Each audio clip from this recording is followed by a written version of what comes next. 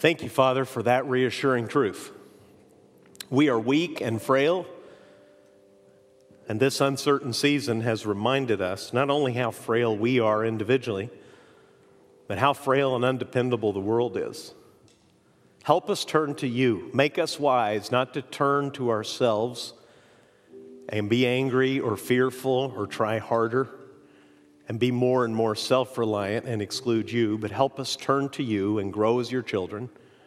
I pray that through this national uncertainty, many who have tried everything else would finally be humbled and turn to you and be saved. I ask that in Jesus' name. Amen. Well, good morning, everyone. How are you? Do you have your Bibles? Here in the room and at home, if you have your Bible, please, you'll need it as always. First, I'd like you to turn to Psalm 91.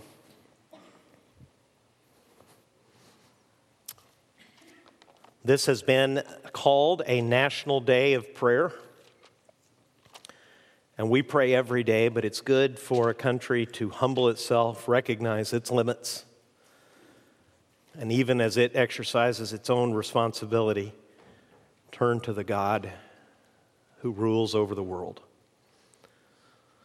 So I'm going to read this 91st Psalm, and then we're going to spend a few minutes in prayer together. Let me suggest a way to pray that I was taught years ago, and that is simply to begin with yourself and in increasing circles, move outward. So pray for yourself, and then pray for your family. Move out a little further and pray for your circle of friends and loved ones. Move a little further out and go to your community, your workplace perhaps, and eventually grow that circle out to where you're praying for people who have public platforms and power and influence to guide us and to lead us through this difficult time. Psalm 91.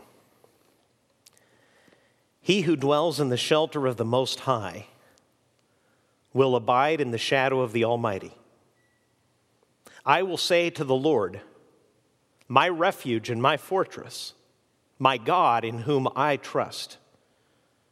For he will deliver you from the snare of the fowler and from the deadly pestilence. He will cover you with his pinions, and under his wings you will find refuge. His faithfulness is a shield and buckler. You will not fear the terror of the night, nor the arrow that flies by day, nor the pestilence that stalks in darkness, nor the destruction that wastes at noonday. 1,000 may fall at your side, 10,000 at your right hand, but it will not come near you. You will only look with your eyes and see the recompense of the wicked. Because you have made the Lord God your dwelling place, the Most High, who is my refuge, no evil shall be allowed to befall you, no plague come near your tent. For he will command his angels concerning you to guard you in all your ways. On their hands they will bear you up, lest you strike your foot against a stone. You will tread on the lion and the adder, the young lion and the serpent you will trample underfoot. Because he holds fast to me in love, I will deliver him. I will protect him because he knows my name. When he calls to me, I will answer him. I will be with him in trouble. I will rescue him and honor him. With long life I will satisfy him and show him my salvation. So there at home, by yourself, with your family, with your friends, here in our church sanctuary, let's just take a few moments, and you pray as the Lord leads, but I suggest that we begin with ourselves and move out so that we pray for people that are far beyond us.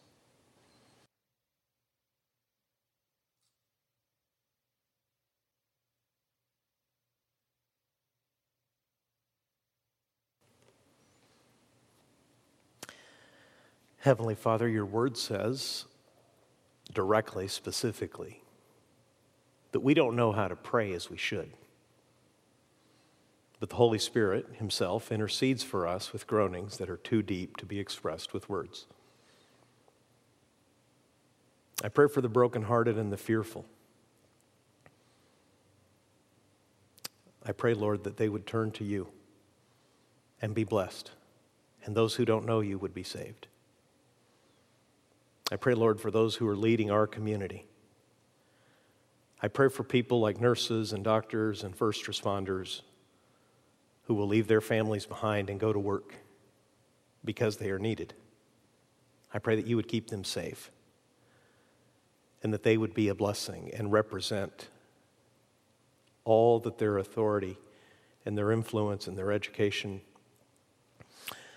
has given them for prominence, that they would represent themselves and you well, and that they would be an instrument of blessing.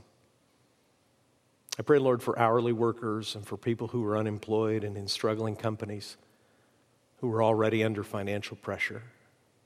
I pray for parents who suddenly have to decide what to do with their children, for many school teachers and all of their students across the country, Lord, that are making adjustments, trying to cooperate. Lord, there's too much. It's too much for us. Thank you that you know it all, you care about it all, and we can turn to you and be safe and be blessed. So give us a heart, Lord, to continue to pray to you for one another. Help us be hospitable in these difficult days. Help us to be loving. Help us to care for those in the church, Lord, who may be locked in and cannot provide for themselves. Help us to truly be a spiritual family and to shine brightly. We ask this in Jesus' name. Amen. America loves a rags to riches story, and there's two really varieties when it comes to thinking about both rags and riches. We love rags to riches of someone who rose to prominence. And we also like, sometimes, some of us like the darker story where someone who is way up high and acting proudly is brought low. One of the constant themes in the Bible is that God's perspective is actually often, not always, but very often the opposite of ours. So we are taught, for instance, that when we are weak, it is then that we are strong. We are told that those who are weeping are blessed because they will be comforted. We're told that it's the meek that are going to inherit the earth. We're told, Christians are told, when they are persecuted for the sake of the name of Jesus, then they should be blessed. They should know themselves blessed and they should rejoice. It's upside down. Jesus said, if you want to rule, if you want prominence, then you should be the servant of all. And that those who come first in the world will end up last in the kingdom, and those who are thought of to be the last and the least in the kingdom on earth will actually be prominent. They will be first in the kingdom. And Luke 16 is a difficult passage. So difficult that as this day approached, I wondered whether I should change it. But I think it's timely. See, we've been going through the Gospel of Luke for a very long time, and we've landed at this story at the end of Luke. If you'll look with me there, please, in Luke 16, you're going to see one of these stories that is both rags to riches and riches to rags. You're going to meet two individuals who flipped their position in a moment. In Luke 16, Jesus has been talking a great deal about money. He told in a difficult and strange parable, he told a parable whose point was that people on earth should use what he calls unrighteous wealth. In other words, use the resources, use the money they have in this world so that when they arrived in heaven in God's presence, they would be welcomed there into a home that would last forever. The religious crowd understood exactly what Jesus was trying to tell them. They loved money, and when they heard this story, it says they mocked Jesus. So Jesus continued to teach and to challenge them and turn this world of theirs upside down that is still prevalent in our world. In Jesus' day, the religious thinking is this: if your life is going well, if you are wealthy and successful in this world, that means that you must be a righteous person, and God loves you for it and is blessing you. Jesus told a story considered a parable in Luke chapter 16. Just one interpretive note for those of you who are serious Bible students. I grew up believing and being taught that what Jesus is telling here in the story of rich man and Lazarus was a historical event. It very well might be. Through study, I've become convinced it's actually a parable. One of the reasons that people thought it was a historical event, because if this is a parable, it's the only one of Jesus' parables that names a person. It doesn't really matter ultimately, and we can't be entirely sure if Jesus is reporting something extraordinary in history that he alone knows, or he's telling us a parable. The truth and the teaching is the same. And if it is only a parable, nobody should minimize its teaching. It's as severe, it's as shocking, it's as big a blessing, if you heed its warning, as if it actually happened to two individuals. Two individuals are going to have their lives flipped in Luke chapter 16. Luke chapter 16, verse 19, Jesus teaches, there was a rich man who was clothed in purple and fine linen, and who feasted sumptuously every day. Now that's as good as life gets, and those are literary details, whether this is a historical event, and in Jesus' retelling, he's telling you the life of a real person, or he's using literary details to tell you a dramatic parable to illustrate a very real, practical truth. In first century Jewishness, in the culture of Jesus' day, that little verse, that there was a rich man who was clothed in purple and fine linen, who feasted sumptuously every day, all of that is intended to tell you this man is at the very top. If he lived in America today, we would call him a one-percenter. He's made it. He would be on the cover, perhaps, of People magazine. He would be pursued by the paparazzi. This is a tycoon. This is a captain of industry. This is an influencer. He's made it. And at his gate, Jesus says, was laid a poor man named Lazarus, covered with sores, who desired to be fed with what fell from the rich man's table. Moreover, even the dogs came and licked his sores.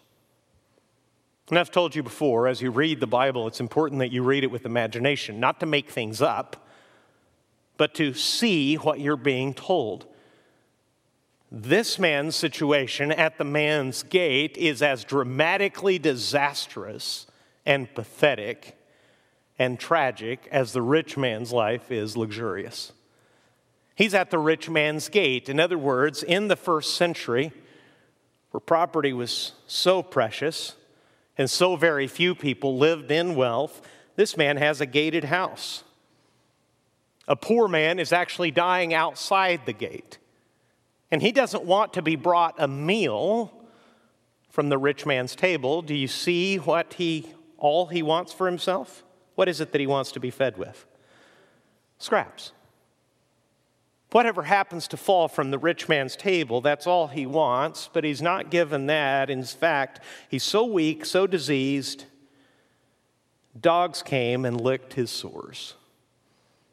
And that's another brutal detail in first century Judaism, because dogs would have made this man unclean ceremonially. He's not only dying in public, just a few feet from more wealth than he could ever imagine.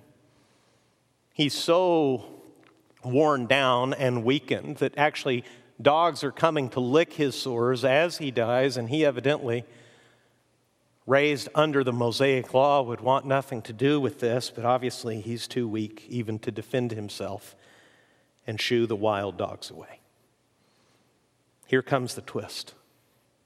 Here comes the flip. The poor man died and was carried by the angels to Abraham's side. No one listening to Jesus could have seen that coming. The poor man, the miserable man, the one who by his life is assumed to be far out of God's favor, very much, obviously, in their religious understanding, a wicked sinner, he dies and in that moment receives an angelic escort into heaven, into glory, by Abraham's side, literally into Abraham's lap, into his bosom. He's brought, in other words, into the presence not only of God, but of God's people. The rich man also died and was buried. And there's another little detail. No one buried Lazarus. No one cared. Someone, just out of concern for the community, someday carried his body away. But the rich man was buried, certainly from the wealthy. The ceremonies of the wealthy I've been part of all these years later, certainly with pomp and circumstance, certainly with remembrance and with honor and spending a great deal of money. But his destiny is quite different. The rich man also died and was buried, and in Hades, in hell, in judgment. Being in torment, he lifted up his eyes and saw Abraham afar off and Lazarus at his side. And that must have been the shock of this man's life. Living his entire life believing mistakenly that he had God's favor, God's salvation, God's forgiveness, to suddenly find himself in judgment instead.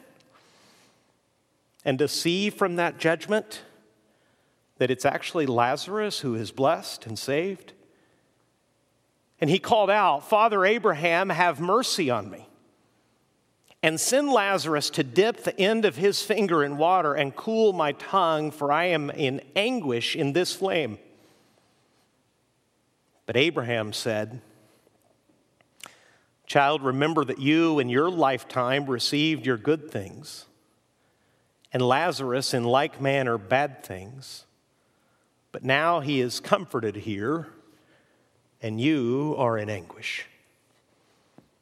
This is a short, dramatic, shocking story, but it offers several lessons. Here's the first.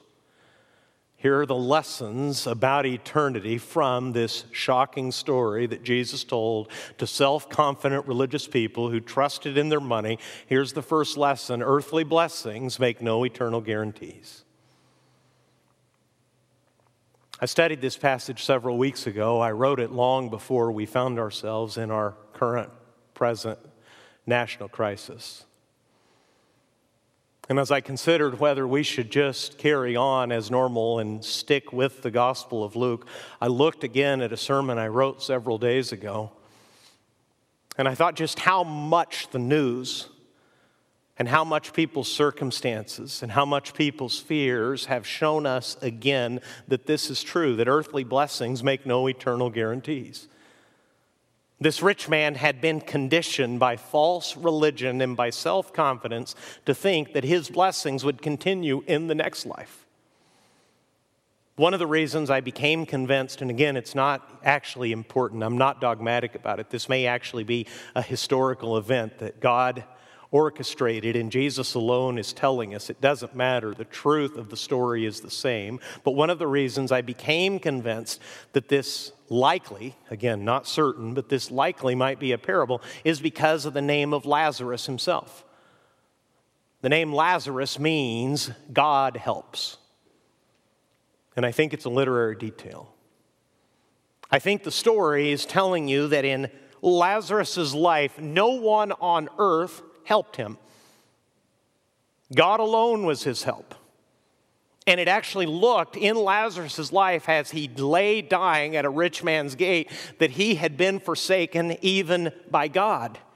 And that there was no one on earth or in heaven to help Lazarus. But the story, when it twists, when these men flip and change positions, we learn the truth. Earthly blessings make no eternal guarantees.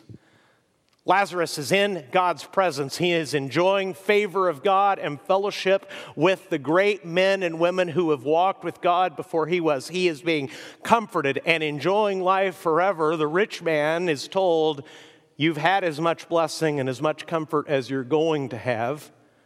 Earthly blessings make no eternal guarantees. But there's more. Verse 25. Abraham said, "Child, remember that you in your lifetime received your good things, and Lazarus in like manner bad things, but now he is comforted here, and you are in anguish." A second lesson that this story is telling you is that what you do in your short and fragile life matters forever.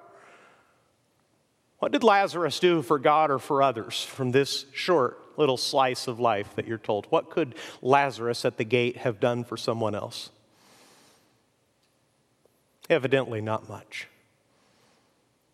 What had the rich man done for others? Much less.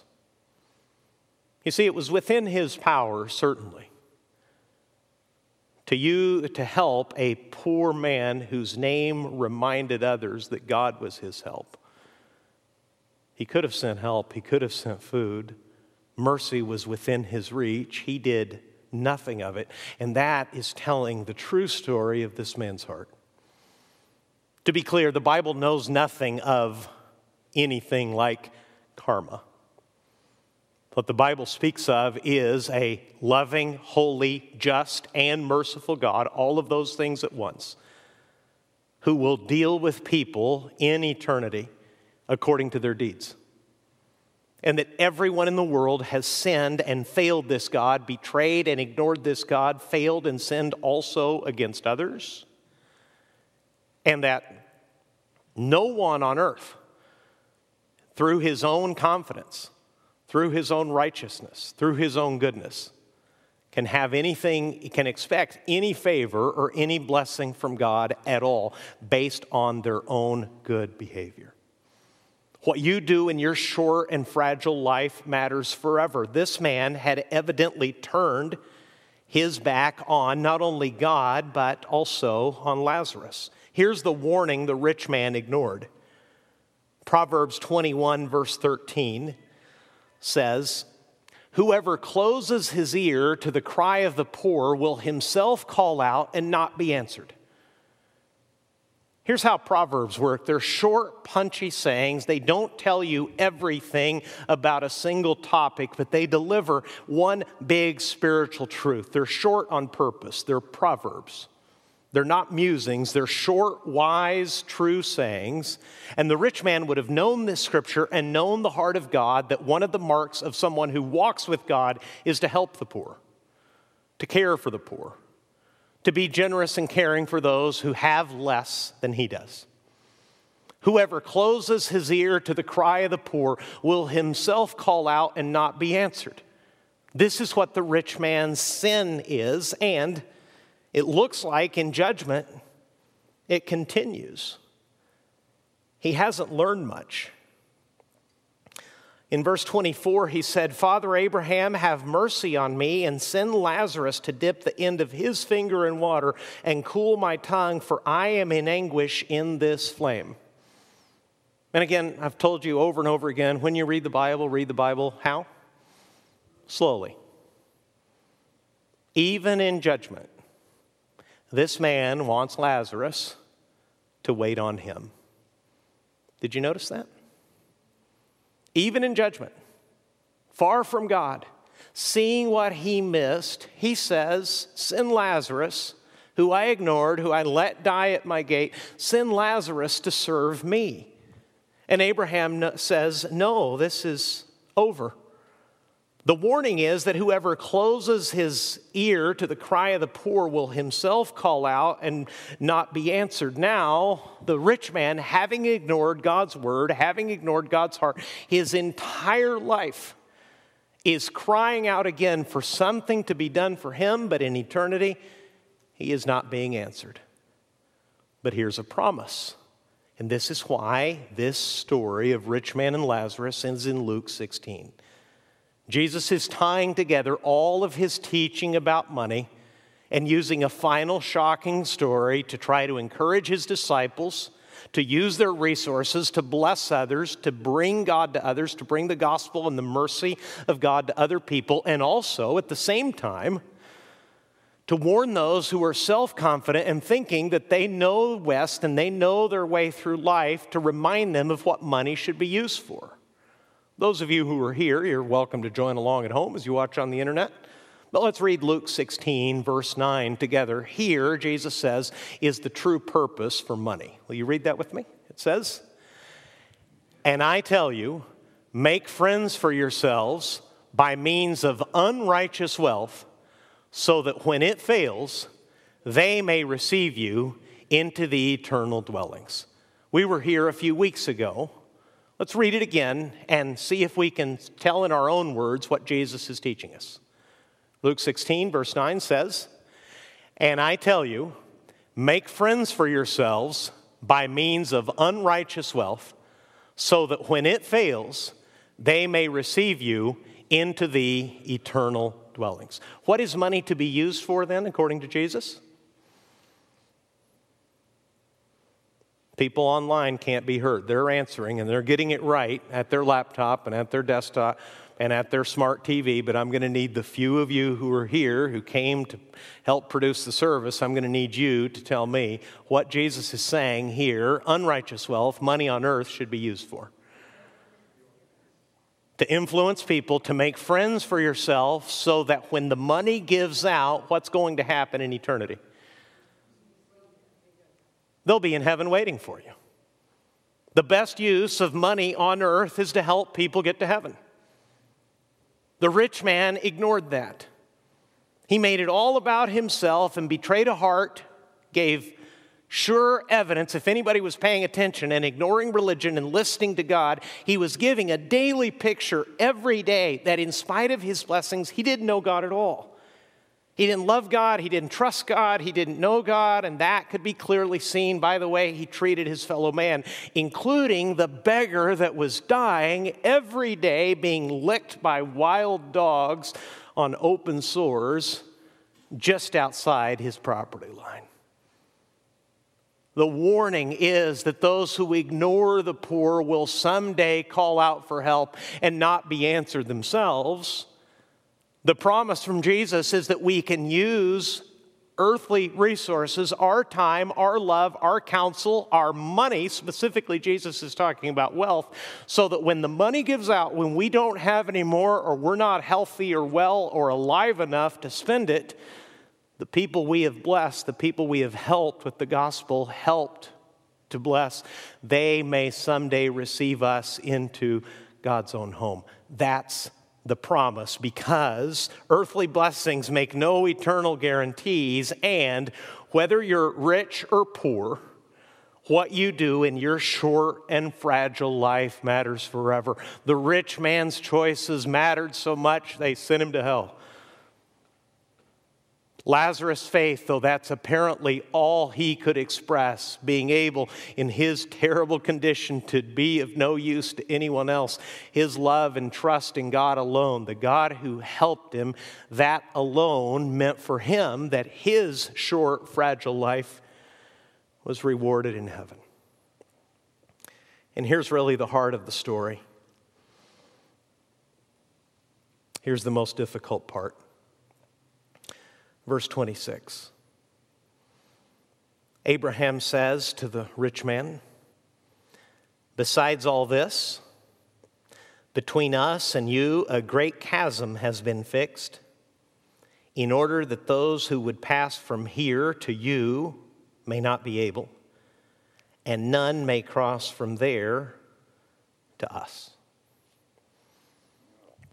This picture that Jesus is pointing to, whether it's relaying a historical event or he's telling a shocking parable, this part that there is a gulf between the rich man and Lazarus now, and that the gulf that separated them on earth is much bigger now in eternity, tells us this third truth from this story. God's judgment is inevitable and irreversible.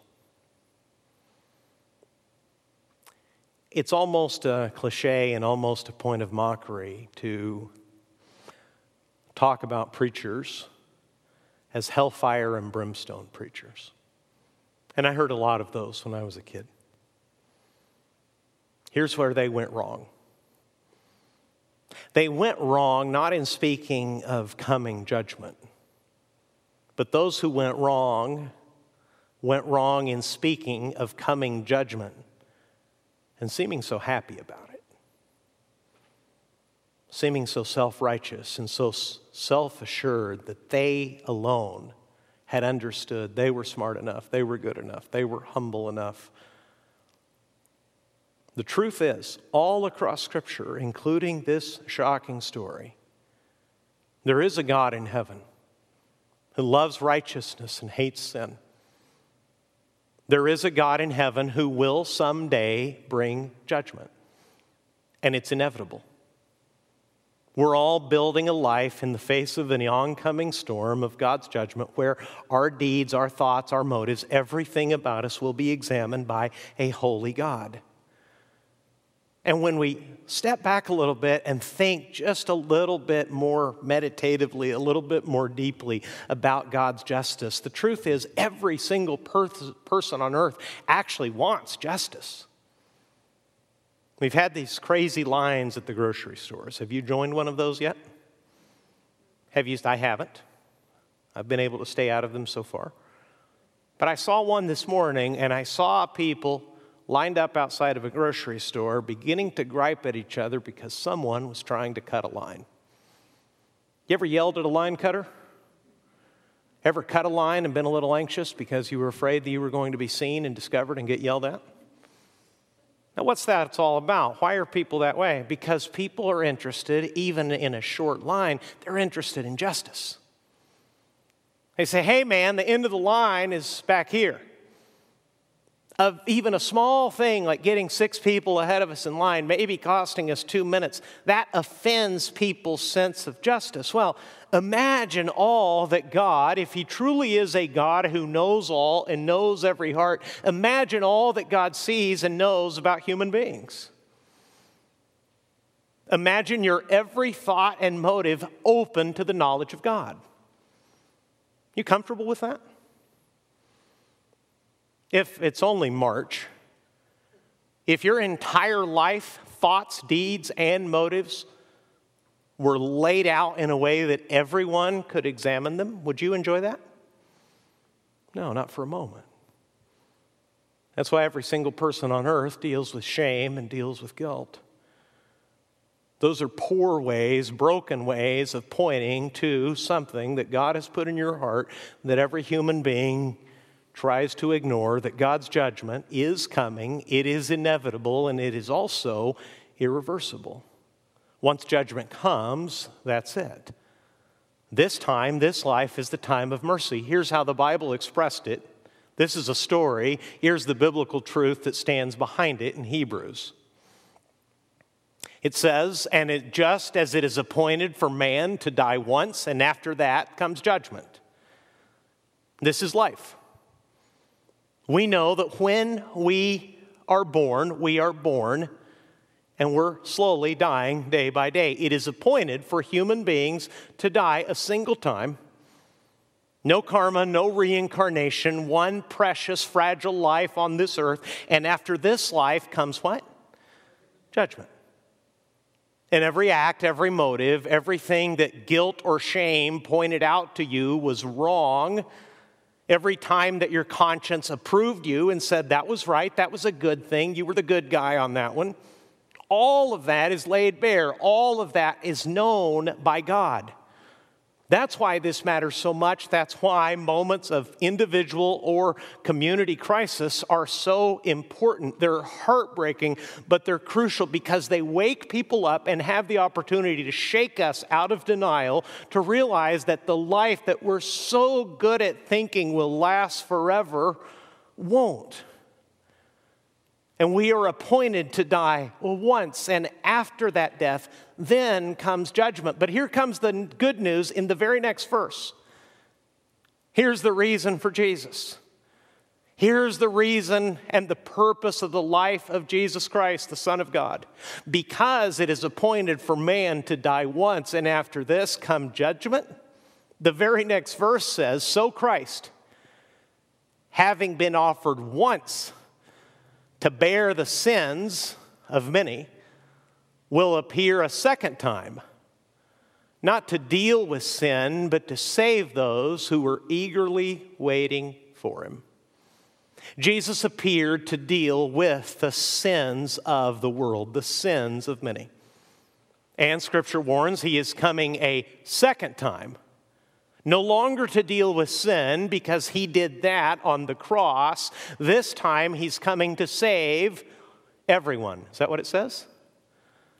No, it says he is coming not to deal with sin, but to save those who are what? Eagerly waiting for him. To save those who prepared themselves for coming judgment by trusting in him. Not every portion of Scripture tells this story, but all of Scripture does. It's all pointing to the eternal reality that not a single man, woman, or child on this earth has ever pleased God with his life. That if God truly is holy, if God truly is just, if the standard is absolute, unfailing holiness, righteousness, and perfection, not a single person can stand in his presence and say, God, I've done enough. The rich man in this story evidently felt that he had absolutely nothing to worry about. But one day he died. And in that moment, all the lies and all the self-deception was stripped away because he found himself in torment, Jesus says. He found himself in hell. He found himself in judgment. And from hell, he tried to reason with God, ask for favors, but he was told no. He was told no, God's judgment is inevitable and irreversible. And then comes the end of the story that was most aimed at the people who were listening to Jesus and scoffing probably even as he taught. Verse 27. He said, "Then I beg you, Father, to send him, Lazarus, to my father's house. For I have 5 brothers, so that he may warn them, lest they also come to this place of torment." Rich man seems to be improving his character a little bit. He's thinking, perhaps for the first time in a long time, of someone else. I beg you, Father, to send him, Lazarus. Lazarus is still in the role of the servant. Send Lazarus to my father's house, for I have 5 brothers, so that he may warn them, lest they also come into this place of torment. But Abraham said, they have Moses and the prophets. Now, if you've been here and you've been studying the Gospel of Luke with us, Moses and the prophets is biblical shorthand in the first century. What does Moses and the prophets represent? The Old Testament, Scripture. They have Scripture. They have copies of the Word of God. They're being taught the Word of God in the synagogue. They have Scripture, Abraham said. They have Moses and the prophets. Let them hear them. And he said, no, Father Abraham, but if someone goes to them from the dead, they will repent. Now think through this story with me. This man still doesn't get it. He still wants Lazarus to be his help, his servant. But for the first time, maybe his mind has expanded a little bit beyond himself. He's concerned for his family, for his 5 brothers. And he says, send Lazarus to them. What's Abraham's answer? We're not sending Lazarus. What should they do? They should hear Scripture. And the rich man says, no, Father Abraham. But if someone goes to them from the dead, they will repent. What does that tell you about the 5 brothers? Are they listening to Scripture or not? No, they're not paying any attention to what God said. The rich man says they'll need a miracle. My brothers knew Lazarus. They came over to the house for dinner. They walked past the gate. They saw him many times. Evidently, none of the brothers did anything to help Lazarus either, because he died at that gate. But if you send them the beggar they remember, then they'll listen. Often in the parables, the last line is the punch. He said to him, if they do not hear Moses and the prophets, neither will they be convinced if someone should rise from the dead. Who do you think Jesus had in mind of someone who would rise from the dead? He was thinking of himself. Did the men who were standing around Jesus listening to all this, who had just been mocking him because of Jesus' teaching about money, as a group collectively, did they listen? No. They didn't believe God's word. They didn't believe the Scripture. And for the most part, they didn't believe Jesus even when he rose from the dead.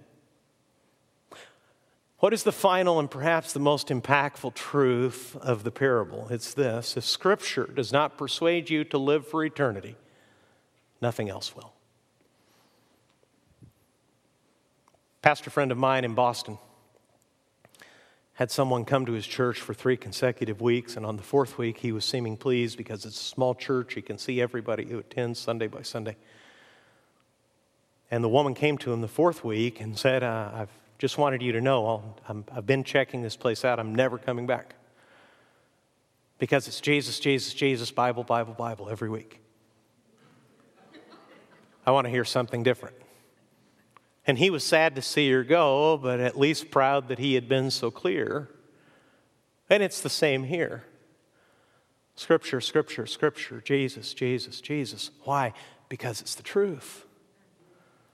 See, the most shocking thing about people is that the truth of the Word of God, which speaks to their soul and pricks their conscience and pulls them to God, is so easily and so often ignored. And that's often the case for disciples as well. Scripture is the very Word of God. It is breathed out by God. It is God's expression, His self-chosen revelation of who He is, what life is, and what blessing and judgment mean. And I say to myself, and I say to you, and to everyone watching on the internet, and anyone who cares to listen, if God's Word does not persuade you to live for eternity, nothing else will.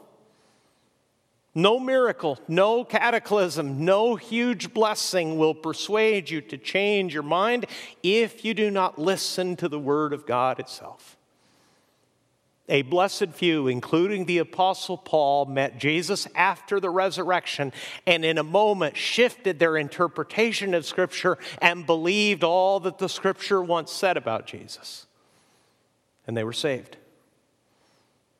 My desire for you is, if you're listening online, or you're here in the room, in this very small group of people, wherever you are in this life, that you would listen to Scripture and that you would trust Jesus as your Savior. And if you already know Him, that you would live for Him and live for eternity. Because as we've been reminded daily this week, as the news has mounted and grown more alarming, this life is precious and fragile. You only have a short time of time and talent and money to do all that you should, to love others, to bless others, to bring the gospel to them. So please, Crosspoint, here in the room and online, let's not step back. Let's not hunker down. People are desperate for answers. They're desperate for hope. Some very self-confident people have finally been shaken by something they cannot control to look for truth and meaning beyond themselves. So if you haven't trusted Jesus as your Savior, I'm specifically asking you in the name of Christ to do so, to believe the Scriptures and be saved. And if you already know Him, that you would live for Him from this moment forward. Use all your influence, all your resources, everything that God has given you, to use it for the maximum eternal good.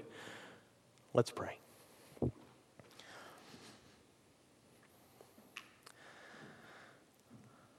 Whether you're here in the room or at home, let's just seek the Lord for a moment in prayer. If you're not certain of your salvation, you've been religious, you've been a church attendee, you've been doing some Christian stuff, but honestly, you're not sure what will be of you one moment after judgment, I just told you. There's blessing and there's judgment. It's just on the other side of death, and no one knows when it'll come. There's no joy and glee in that statement. I'm just telling you the facts that Scripture reports and that you already know are true. So if you haven't trusted Jesus, just call out to Him now and say, Jesus, I'm sorry for my sin. Please save and forgive me. Wash away my sin. I trust your death on the cross and your resurrection to give me eternal life. And if you're a Christian, tell Him that you'll use this day, this uncertainty, this time right here, right now, to win as many friends for heaven as you can, to witness, to bless, to continue to do what a Christian should so that people will turn to the Lord. Whatever your need, whether you need to be saved or perhaps you need to get serious about following and obeying Jesus, turn to him now in prayer.